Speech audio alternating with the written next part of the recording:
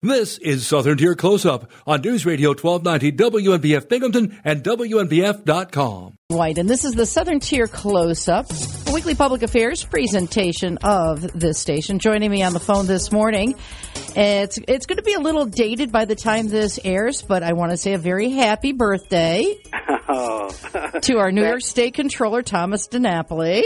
Thank you, Kathy. That's very kind. I didn't think you knew that. And, you know, before we started chatting, we mentioned how February could be such a dreary, difficult month. Now you know why I don't overly celebrate my birthday, because it's right here in the middle of February. Well, and that's what I said to you. It's like, what do you mean do you hate this month? It's I am definitely a victim of winter depression, especially by the time February rolls around. So everybody always says, you should be in a good mood. It's your birthday. I say, please. It's too cold. I'm tired of it. Whatever. I'm jealous of people that have July birthdays. What can I tell you? Well, see, now mine is like right in the cusp where it could be really. Well, I live in the middle of mud. I'm at the end of April, so it's one of those seasons of the Southern Tier: summer, winter, and mud. I've got mud. Well, either way, thanks for the good wishes. I appreciate Oh, you're that. welcome. Well, you are the guy that's in charge of the money in the state of New York, and I talk to you occasionally, and it's always just a nice little fun chit chat. But thinking about this guy is a pretty important dude, and you talk about New York State's economy, and all the stuff that you kind of oversee. Pretty a big deal. But have you ever Googled yourself, Mr. DiNapoli? I do it now and then. Kathy, I don't think I've done it lately, but occasionally I do. Yeah. Well, I don't remember the last time I did, but it's kind of interesting stuff. I mean, you got into politics at a very, very young age. That's true. 18 years old. Yep, senior in high school. Yep. School board. Well, I was just a little bit the freshman in college when I got into radio, but I was going to say I can't imagine an 18-year-old being interested in politics. Although we have had a few elected officials here in Broome County that young, yeah. But and you've stuck with it. But the whole thing that I'm looking at the stuff that I just popped up here, it's not like you're one of these people that aspired to be a Wall Street tycoon or anything else. How did you end up getting on the whole? I mean, you served in the assembly, yeah. Correct, and on that whole thing. But how did you end up in the whole financial end of state government? Well, I mean, I appreciate you asked that question, because I don't really get asked that question a whole lot, and I think it's an important one. I mean, apropos to how you started this part of the conversation, I started at an early age. I came of age in the late 60s, early 70s, and, all the different movements, and, I was motivated by, the Kennedy brothers, Martin Luther King, wanted to be involved, and the year I was turning 18 and a senior in high school was the year that the 18-year-old vote first came in. So I had been active in school issues. I'd gone to school board meetings. I didn't like some of the things there that were going on. And I ran for school board. I had that unique privilege to, have been the first 18-year-old elected to anything in the state. And that kind of launched my belief that elective office, public service, is a place where you can make a difference. I worked in the private sector for 10 years, have a degree in management, and I did have that chance to be in the assembly. And really it was that time in the assembly that led to the appointment for control, because, again, just for the history, and it goes back a ways now, but my predecessor, as you may recall, got into trouble and had to resign the office. Actually, eventually went to prison, as you may recall. That would be Alan Hevesy? Alan Hevesy, yeah. So there was a vacancy, and under the state constitution, when there's a vacancy in the position of state controller or state attorney general, the legislature, acting as a unicameral body, selects the replacement. And so I put my name forward because I had done a fair amount of work. I mean, I served on the Ways and Means Committee, the Finance Committee for like 15 years. I had done some legislation, particularly on school oversight after the Roslyn scandal of stealing of money, so that accountability agenda is something I had worked on and been familiar with. I chaired the Local Governments Committee for a couple of years, and certainly the Controller's Office with the audits of local governments and IDAs. So you go down the list. I had legislative work in finance area. My graduate degree, my master's, was in management when I was still in the private sector. So although I wasn't from Wall Street, and by the way, that was one of the criticisms at the time that the legislature selected me, I felt that the kind of work I had done legislatively and some of that private sector experience as a manager actually more than qualified me, to be considered. And, the controller's job, it is an elected position. So you look at who the controllers have been. They haven't been Wall Street people. They haven't been CPAs. I mean, they are people who've come through the political process. Carl McCall, a great controller, served in the state Senate, and he had done some work at Citibank, but it was a government relations work. Ned Regan, who was the last Republican controller from Erie County, was a legislator locally, and then the county executive, and then he became controller. Arthur Levitt, who was the legendary controller for 24 years, he was a lawyer and came out of the Brooklyn Democratic Party, was on the Board of Education. So, and by the way, my Board of Education experience was helpful too, in terms of the work. So, the job of controller is to really be accountable to the people, and especially given that the vacancy was created because of a lapse in ethics and integrity, I really made the case that someone who understands, about transparency and the political process is the right person for the position, because at the end of the day, Kathy, you hire the experts.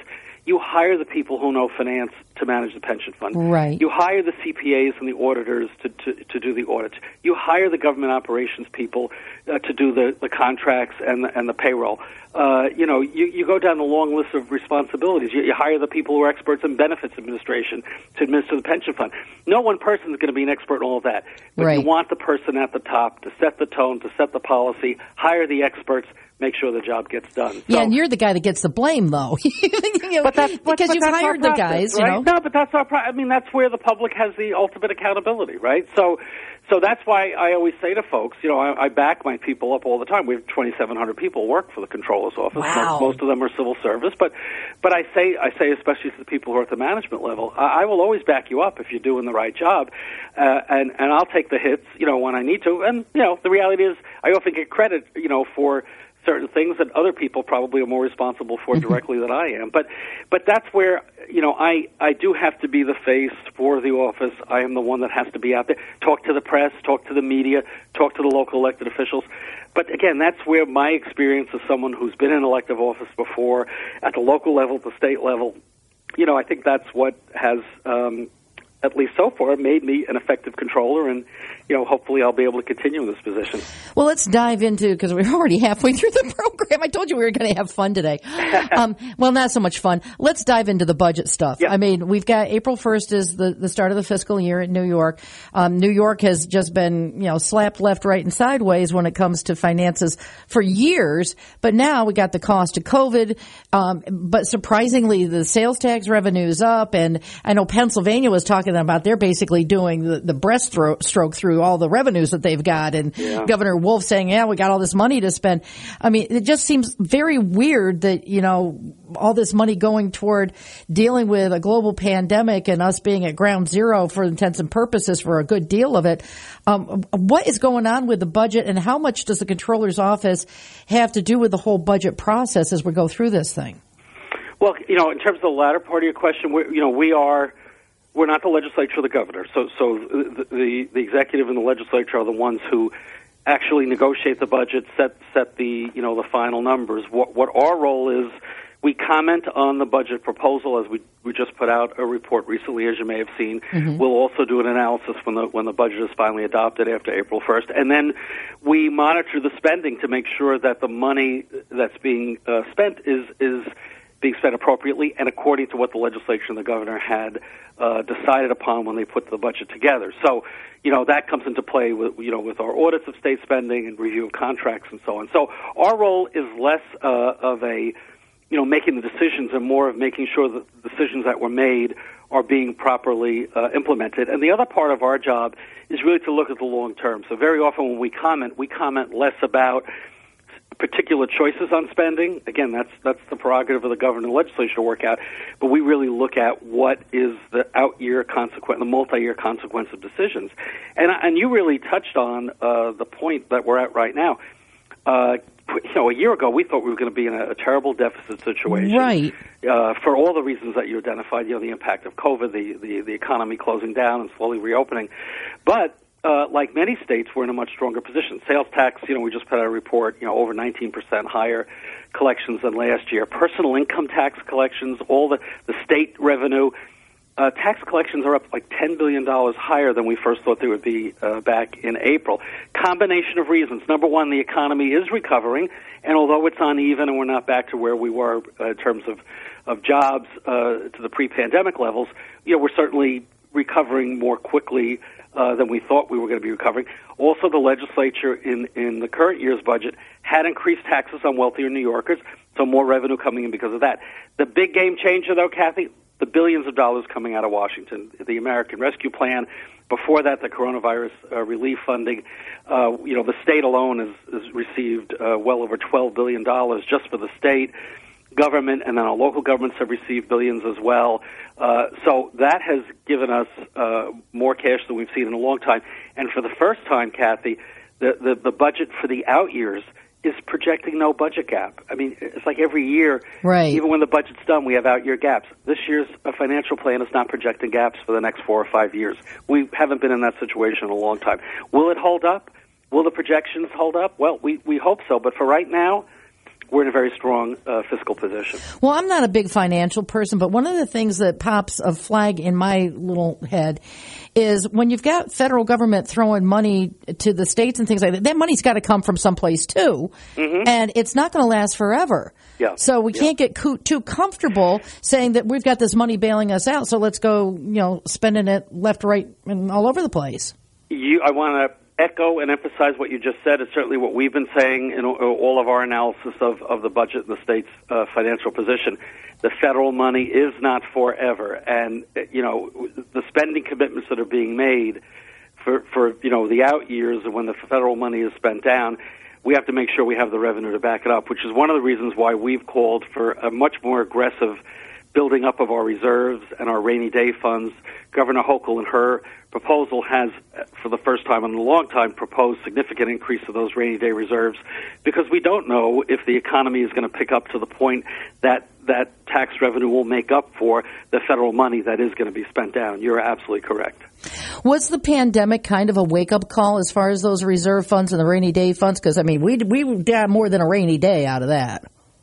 Well, it should have been, but I'll be honest with you, and I give Governor Hochul credit. She's the first executive in my time that has been serious about addressing the issue of poorly funded reserves. So, let's hope that proposal survives the budget process, and then that would be an indication that there was a wake up call. Number one, and number two, there was a recognition since we have all this money. Let's not squander it all. You go back to when the Great Recession hit 11, 12 years ago. We didn't learn from that. We didn't build up the reserves adequately after that. So let's hope after COVID we do learn that lesson. We've only got a minute left, and one of the things that I did want to touch on, because I've heard a lot of reaction to the change in the tax cap when we're talking about the tax cap for like schools and governments for their property taxes. What's going on with that, and how does it affect me in Johnson City? Well, because of inflation, the cap is going to be 2%, which is the highest level. We haven't had a 2% cap in a while. It's been lower because the inflation had been lower up until this year. Right. So most local governments, school districts, municipalities, they seek to live within the cap. But I think that what will be the relief for the local governments is that they are also receiving significant money from the federal government, and the state budget is going to be good to them as well. So I think that, by and large, your local governments will be able to live within that cap. So I can tell my husband that the increase in the tax cap is not going to make us have to go live in a box down by the river because our school taxes have gone up so high. Well, I can't speak for every jurisdiction you live in, but I don't think so. I think you and your husband will be fine. We are out of time. Happy birthday, Mr. Thank you, Kathy. Well, my birthday present should be that we do this again and not so much in between our chats. Oh, okay? Seriously, we had so much more ground we could have covered. It is New York State Controller Thomas DiNapoli on our program and the birthday boy a couple weeks ago. By the time this airs, thank you for being my guest. I appreciate it. Thank you, Kathy. This has been the Southern Tier Close-Up, a weekly public affairs presentation of this station. This program was recorded for broadcast at this time. I'm Kathy White for the Southern Tier Close-Up. On our first date, we